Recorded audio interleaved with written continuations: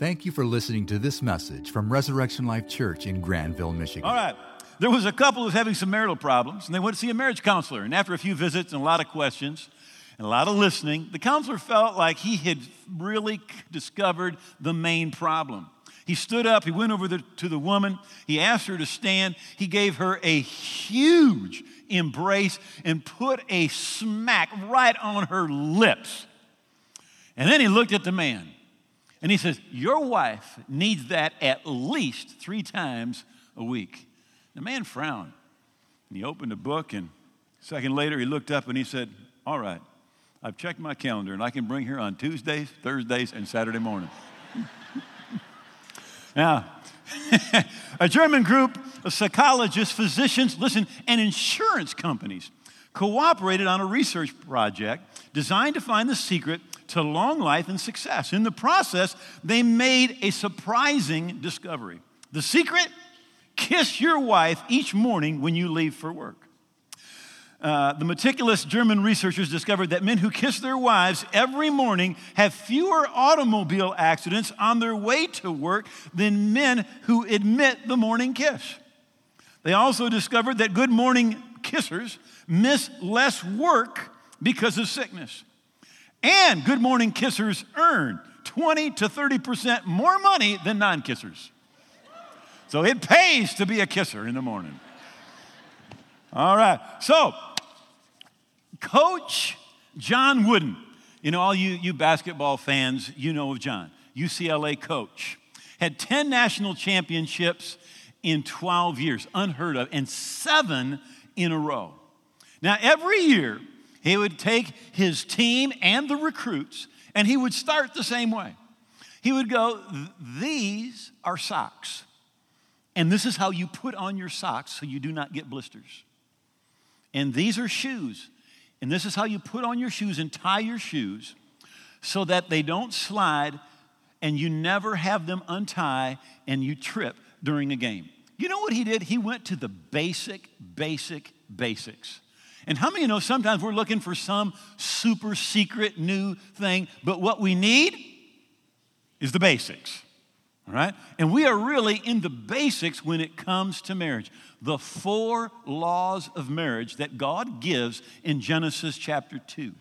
The first one being the law of pursuit. We looked at that. That under God, after God, our number one relationship in life is our spouse. Not our kids, not our friends. Our number one priority is our spouse. Not our job, not our hobbies, nothing else. But today, we're going to be looking not at the law of priority, but at the law of pursuit. The second law of marriage, Genesis 2, verse 24. Therefore, a man shall leave his father and his mother, shall cleave to his wife, to his spouse, and they shall become one flesh. A definition of that word cleave is to keep on chasing or pursuing, to grab on with all of your energy and passion and not let go. That just makes me want to hug you. Good. All right. Just make it hard to speak, but this will be good. All right. So now listen, what you need to do, this is what the Bible's saying, is you need to keep on working on your marriage. You need to keep on pursuing your spouse. Now, we have this idea that marriage is just going to happen, that it's just going to be easy, all right?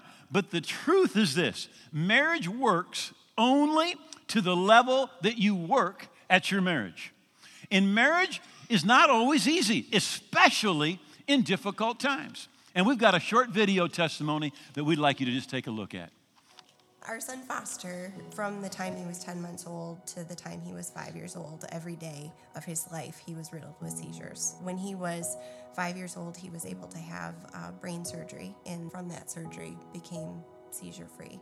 And I think when all of these crises were happening, we were definitely out of orbit with each other. We managed the crisis, but what was left in our wake was a distance and a separation that was growing between us. And in the absence of a crisis, temptation came in. My career opportunities for advancement and promotion came, and with it came greater responsibility and more time away from home. I started to find a friendship in another woman. We had an affair and was trying to feed and recover the love that I didn't feel like I was getting from Kim. The announcement of being separated was a shock to me. I think that Eric had kind of emotionally divorced me before he even came to me and said that we wanted to separate, just because he had been dealing with all these emotions and I wasn't privy to those emotions until the announcement.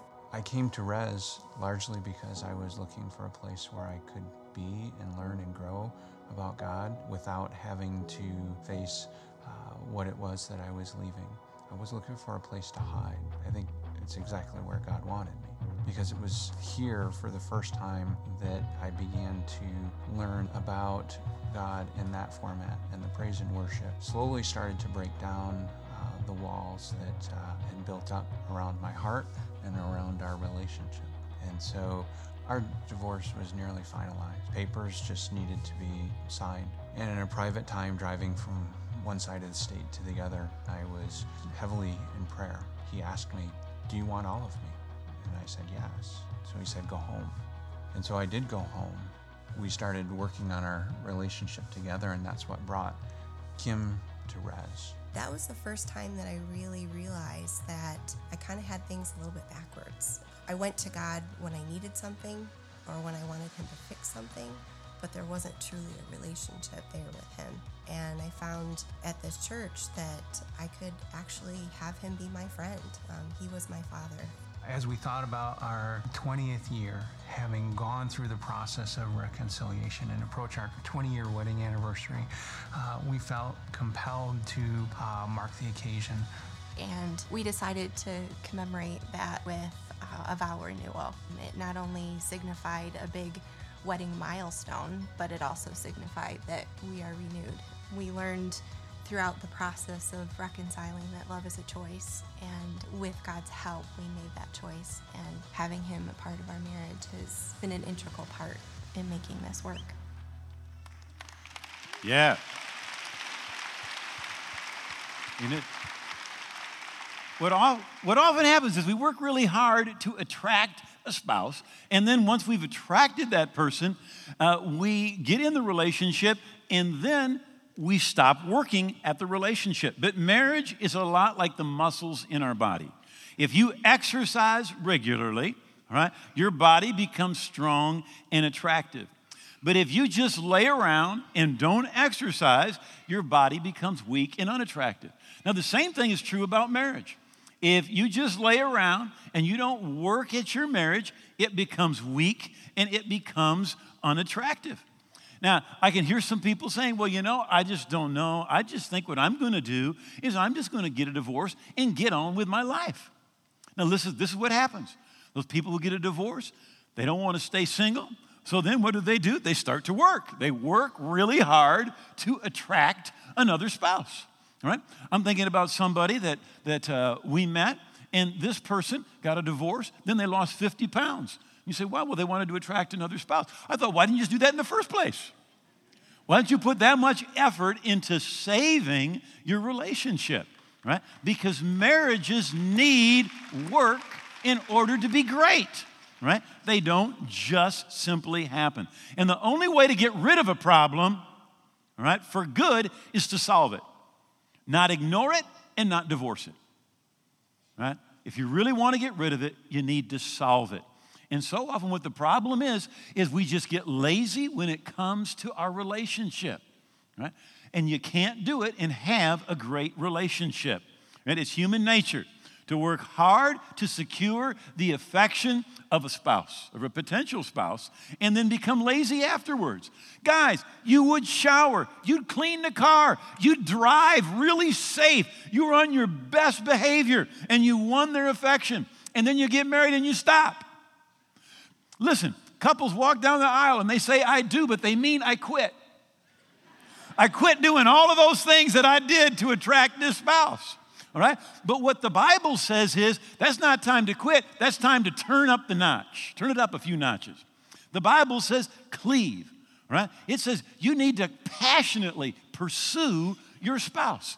Keep doing the things that you did in the beginning. In Revelation, when Jesus said, you've left your first love, he says, repent, change your mind, listen, and do the first works. Do what you did in the beginning.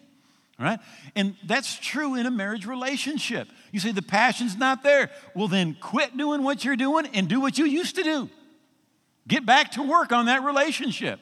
All right? And what will happen? The passion comes back into the relationship. When he says work at it, work at it, work at it, it may sound like, well, no fun. Oh, that doesn't fun. sound like fun at all. If it's a lot of work, maybe I'd just be better off not marrying and playing around and doing it the way I can do it without any commitment, and then I won't have to work. But it is just the opposite. It's the kind of work that's fun. Do you guys know, I don't know how many of you went to the Michigan Mud Adventure Race thing that we had here, and that was grueling work.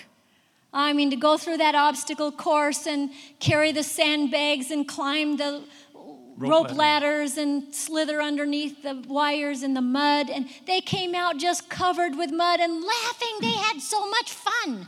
Mm-hmm. So work can be fun. And this is kind of work that will be fun. If you diligently pursue your spouse with energy and passion, you will quickly find that labor of love is addicting. It's not hard. It's not grueling. And the truth is, when you do marriage God's way, your marriage will end up blessed as a result. Right? What it's hard on is on our selfishness. Yeah. And marriage is very hard on selfish people. Right? But dating, we tend to have a giving mindset. But somehow, after we say I do, we get into a receiving mindset. Listen, there is no area in life where you can be lazy and do better. There is no area in life you can be lazy and do better. And that is really accentuated in marriage, where one of the laws that God gives in the beginning, in Genesis chapter 2, is you need to keep pursuing your spouse. Not catch them and forget about it, but you need to keep on pursuing them, right? There is this misconception about love and romance, that if I marry the right person, my emotions will happen effortlessly throughout the entire marriage. If I just marry the right person, right? You have this kind of a thought. If I have to work at my marriage, there must be something wrong. That is a lie. That's a lie. If you don't work at your marriage, you're not going to have a great marriage. Thinking like this, if I'm with the right person, I will always have warm fuzzies. I will wake up in the morning and turn and look at them, and I will just have butterflies in my stomach. The truth is, I did have that happen. And when we first got married, I'd look up to kiss him and I'd get dizzy. And I was just like, love was overwhelming me. I thought, oh my goodness, every time I try to kiss him, I just about pass out. I don't know if I can survive a married life. and then after several months, we figured out I wasn't eating enough and I was losing weight. Serious. Listen. We go to the doctor because we think she's got problems. And he says, yeah, you're starving. You only weigh 89 pounds. So, oops, but that's another story. We had to talk about that when we talk about communication someday, all right? So, look, Hollywood tries to tell you, all right? They give you images of happily ever after, in that you just need to find the right person, and you're just going to float through life in marriage, and without any effort, there's always going to be these warm, fuzzy feelings. How many of you have noticed that Hollywood has the worst marriages of anybody in America? They cannot stay married. They will spend you want to do that? Let me get back to that. All right, they will spend $10 million on a wedding, and 6 months later, they're divorced. They can't stay married. Why? Because they believe that lie. They believe that lie, that if you marry the right person, you don't need to work at it. It's going to be effortless. You're just going to constantly have these feelings. The truth is, you're going to wake up someday, you're going to turn over, and there's going to be somebody there with bad breath and bad habits. I think they want to know one of your bad habits that I discovered when we got married, and I really kind of embarrassed him Saturday night, but now he's used to it, so... But when we first got married, and I grew up in a household of girls. I had a little brother, but he had to stay in line. And so I wasn't used to this. And when we got married, he turned to tell me he loved me, and all the bubbles in his stomach came up, and it was this big burp. And I thought, well, that's a mistake. Well, then he just kept burping lots. Well, not on purpose. No, he said not on purpose, but that was the first thing. I tried to reform him and to teach him, you don't have to burp. And he says, well, then my ears will explode or whatever. Anyway, and so finally, when the funny part of the story is that I never did reform him. And when I got pregnant with my first baby and everyone thereafter, something about sleeping and with the baby growing and whatever, the first thing I did when I sat up in bed, every morning, the air would come up and it'd be burp. It wasn't a burp. It was a beautiful belch. It wasn't ladylike at all. It wasn't ladylike. I would try to roll off and slide on the floor and crawl to the bathroom, shut the door, and then stand up, and then it would come up, and he would hear from the other room and laugh. Wake up and laugh. Anyway. Okay. 1 Corinthians 7. Yet those who marry will have worldly troubles. Right? If you get married, there's going to be some things that you need to work out. And people with great marriages, listen, it's not that they never had troubles. It's that they worked through them, right? And it's really important that we give ourselves, that we pursue with passion our spouse. Keep them the number one priority in your life under God. Give quality and quantity time to your spouse. Compliment them. Appreciate them. Proverbs 31, who can find a virtuous wife? Her worth is far above rubies. God says if you've got a good spouse, you are richer than the person that lives in the biggest house, has the most exotic cars, drives the exotic cars, takes the most exotic vacations, no matter what it is. God says real wealth is not in stuff, it's in relationships, right? He says appreciate that spouse. Meet your spouse's needs, right? Now in Peter, he's talking to husbands, and he says, live with your wife according to knowledge. And it's actually knowledge about women. Now, there's a number of books on this. The original book came out by Dr. Harley Jr. probably 30 years ago called His Needs, Her Needs, right? And he talks about the 5 basic needs of the woman in marriage and then the 5 top needs of a man in marriage. Now, here's what is so interesting. None of them are the same, all right? In fact, we're going to go through the list here. Why don't you help me out, babe? Women's needs, security, financial support. The man's top need is honor and admiration. A woman's need, non-sexual affection. The man's second need inside marriage is sexual fulfillment. Honesty and openness. The man's is a recreational companion. We need conversation. And the man needs a wife he finds attractive. We need family commitment and leadership. And he needs domestic support. So, did you notice that none of the needs are the same? So when the couple walks down the aisle and they are picturing their marriage, the pictures that they have are totally different. What he's thinking is going to happen and what she's thinking is going to happen, her needs and his needs are completely different. And the Bible literally says to men, find out what your wife's needs are and meet those needs. Because, I think listen, it's interesting. It tells the men to learn about the women. It doesn't tell the women to study and learn how to take care of your husband. Because the man is so simple and they're just so basic. It's true. And once he gets to know me, I'm going to change so that it keep life spicy. So he'll have to learn something new tomorrow. That is the truth. Some of you probably read Dr. Laura's book she put out several years ago called The Proper Care and Feeding of Husbands, all right? And she just basically says, look, these guys are simple, right? They're really simple. In fact, Jimmy Evans, and I'm quoting him, so send him the emails, okay? But Jimmy Evans says, to take care of a man, all you need to do if you're the wife is show up naked and bring food. And he'll be happy. He will be happy. That's all there is to it. Now, women are much, much more complicated. all right? So another misconception, if my emotions change towards my spouse, I must have married the wrong one. And nothing could be, your emotions are always going to be changing, all right? Now, here's how this works.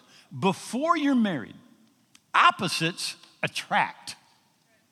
But after you get married, opposites attack. Right? That very thing that you found, that drew you to them was they were different than you. And you saw that and you went, oh, that's great, that's cool. And then you get married and you got to live with that. All right? Now here's what we discovered. Jeannie and I, we thought we were the same. We are totally different. About the only thing that we're the same is we both love God, want to pursue God. All right? Other than that, we are different.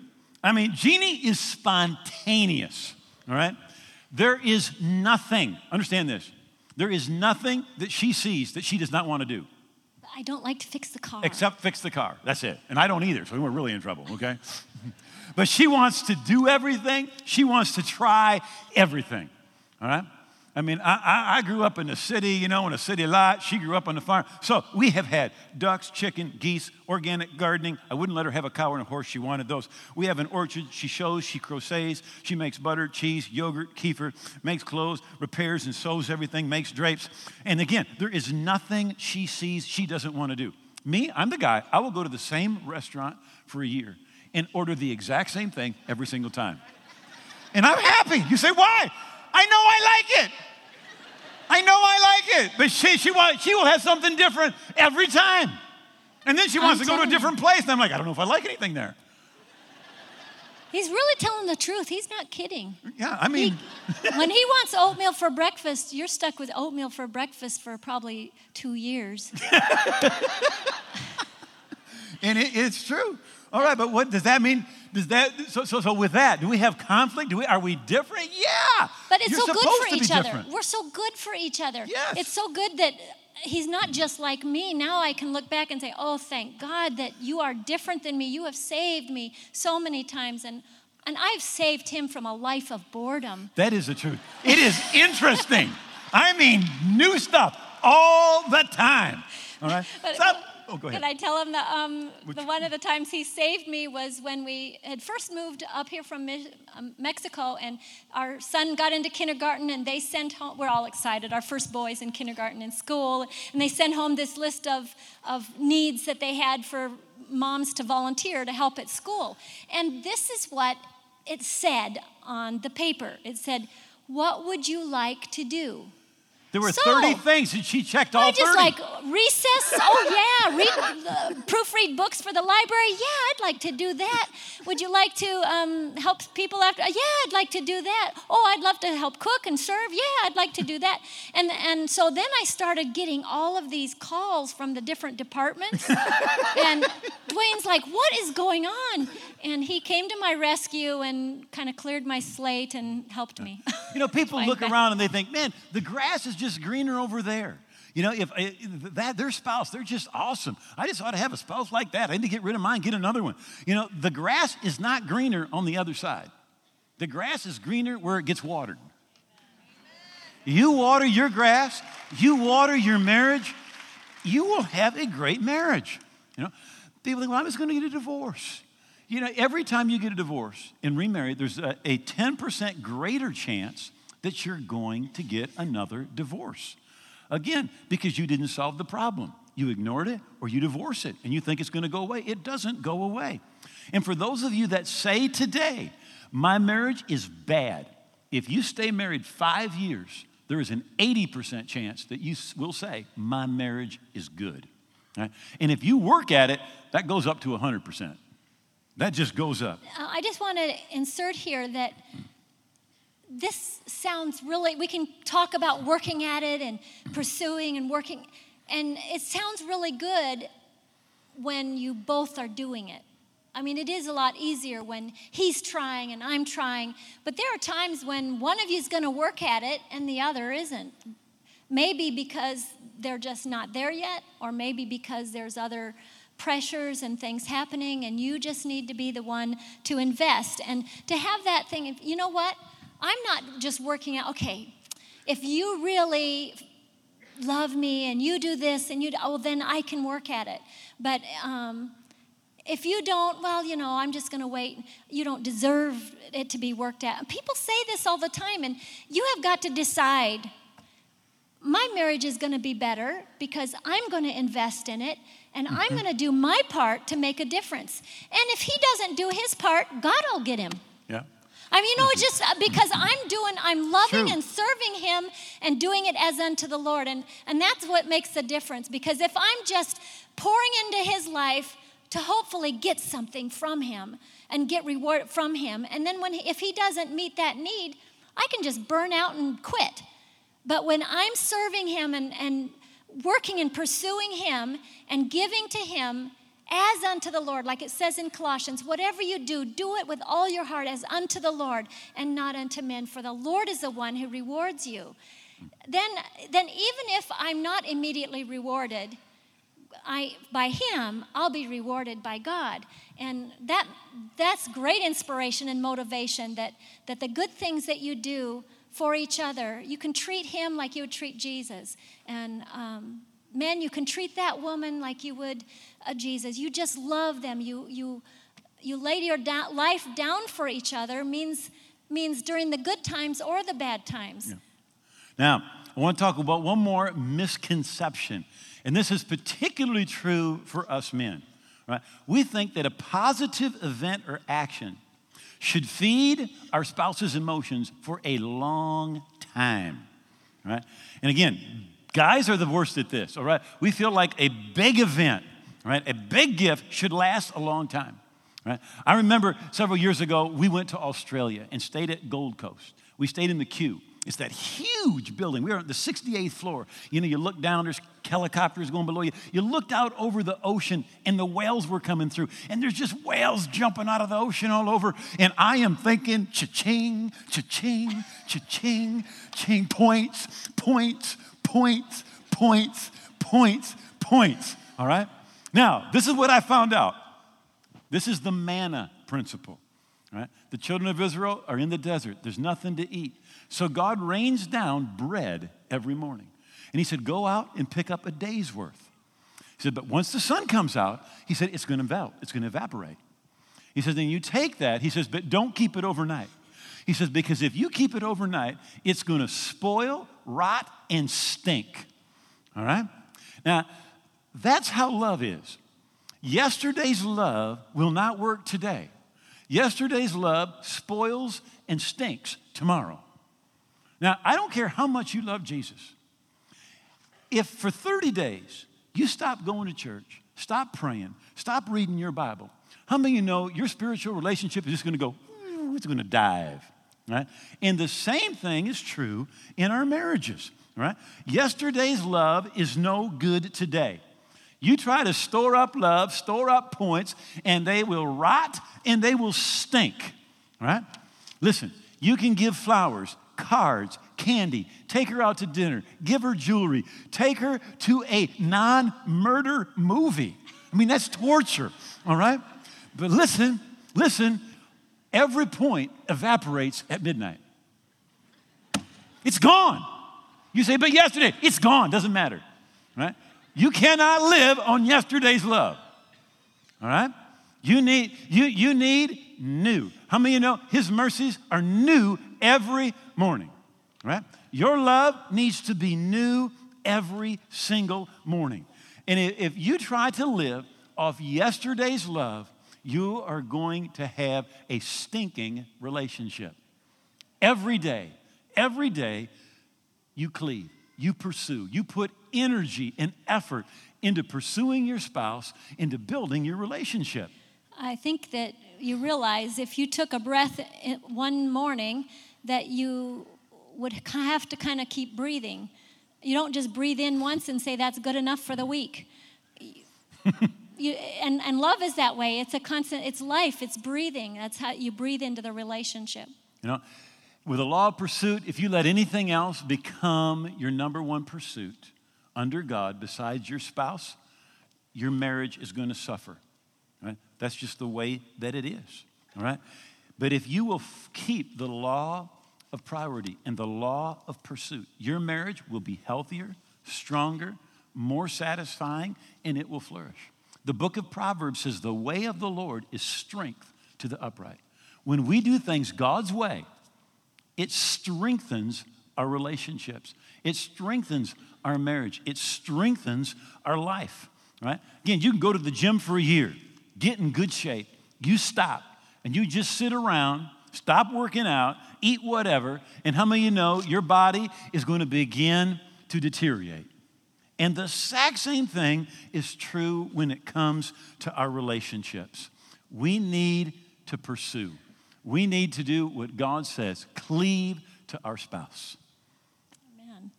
Amen. Anything else? Yeah, I just had a word that came to me this morning that I wanted to share. I don't know where it fit in. I couldn't figure out where it would fit in, so I'll just share it. But especially to the young people.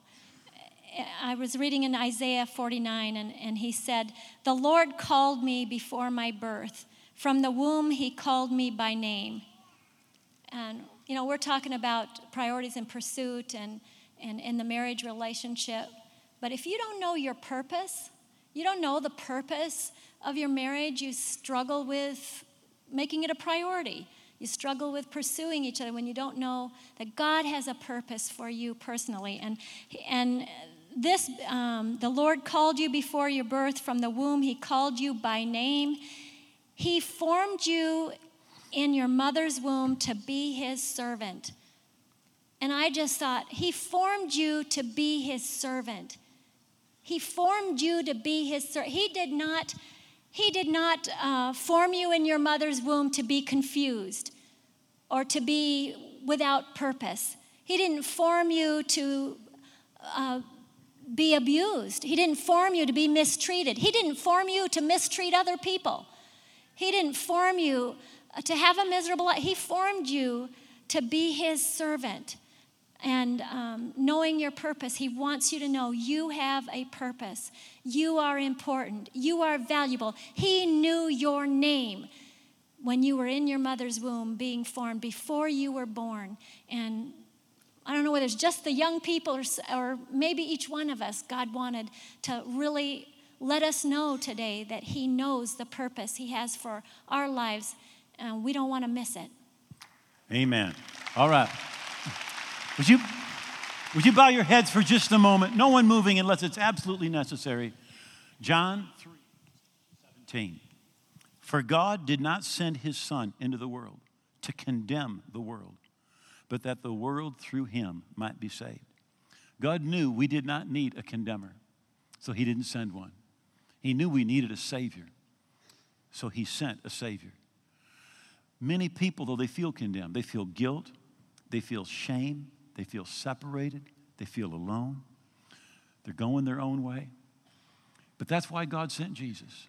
He sent him to save you from that guilt, from that shame. And if you're here today and you at one point lived for God, but you have drifted away from the Lord, then this is for you. If you're here and you don't know where you stand with God, you're just like, I hope. The Bible says to know that you have eternal life, not hope. And if you don't know for sure that you're right with God, you're not where you should be with God. Or you're here and you say, I know I've never had anything to do with God. But today, you know in your heart that your heart is crying out for God. There is this God-sized vacuum on the inside of every one of us, and only God can fill that vacuum.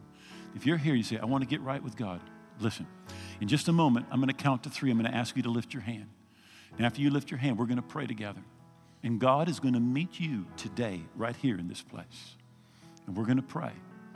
And when we say amen, you're going to be right with God. You're going to be forgiven. He's going to make you a new person on the inside. And you're going to be on your way to heaven. So this is what God wants you to know. Jesus said, I'm the way, the truth, and the life, and no one comes to the Father except through me. Jesus is not a way, he is the way. And he said he's the only way. All of your efforts will never make you right with God. All of my efforts will never make me right with God. There's just one way, and that's Jesus. And as you lift your hand today, the first thing that you're saying to God is this: God, I know I'm a sinner and I need a Savior. And I know there is only one and that's Jesus. And I'm coming to him today to be saved. One. Secondly, as you lift your hand, you're saying, God, today, I'm going to turn my back on my old life. I'm not going to live for myself any longer. I'm going to live for Jesus. I'm going to go God's way, and it's going to be strength to my life. It's going to bring blessing into my life. Two, now get ready. You lift your hand. You're saying to God today, God, today, by faith, I'm receiving Jesus into my heart.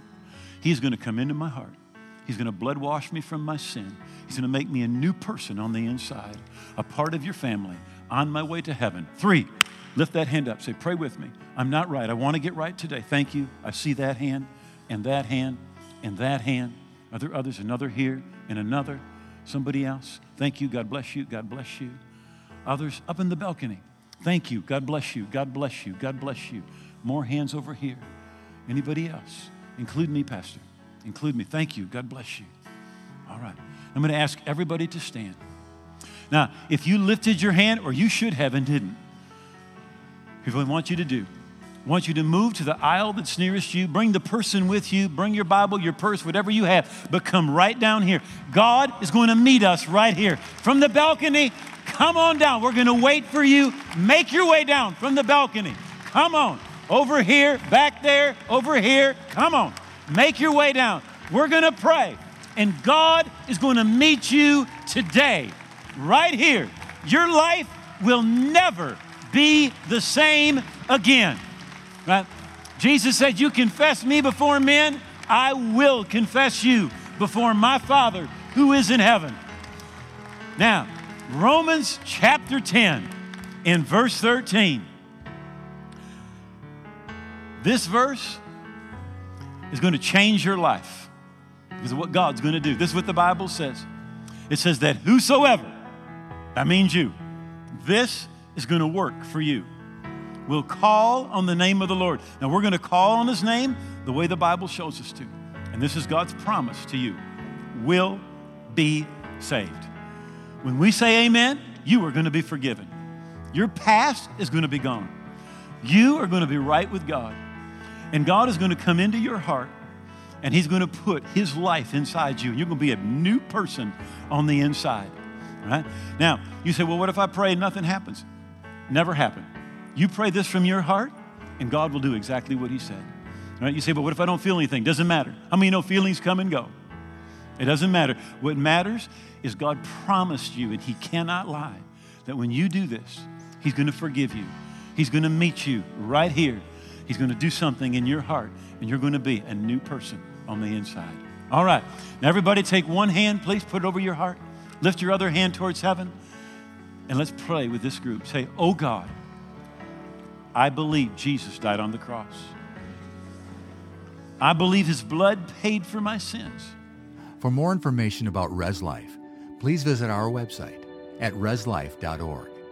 If you have questions about Res Life or would like directions to visit us, please feel free to call 616-534-4923.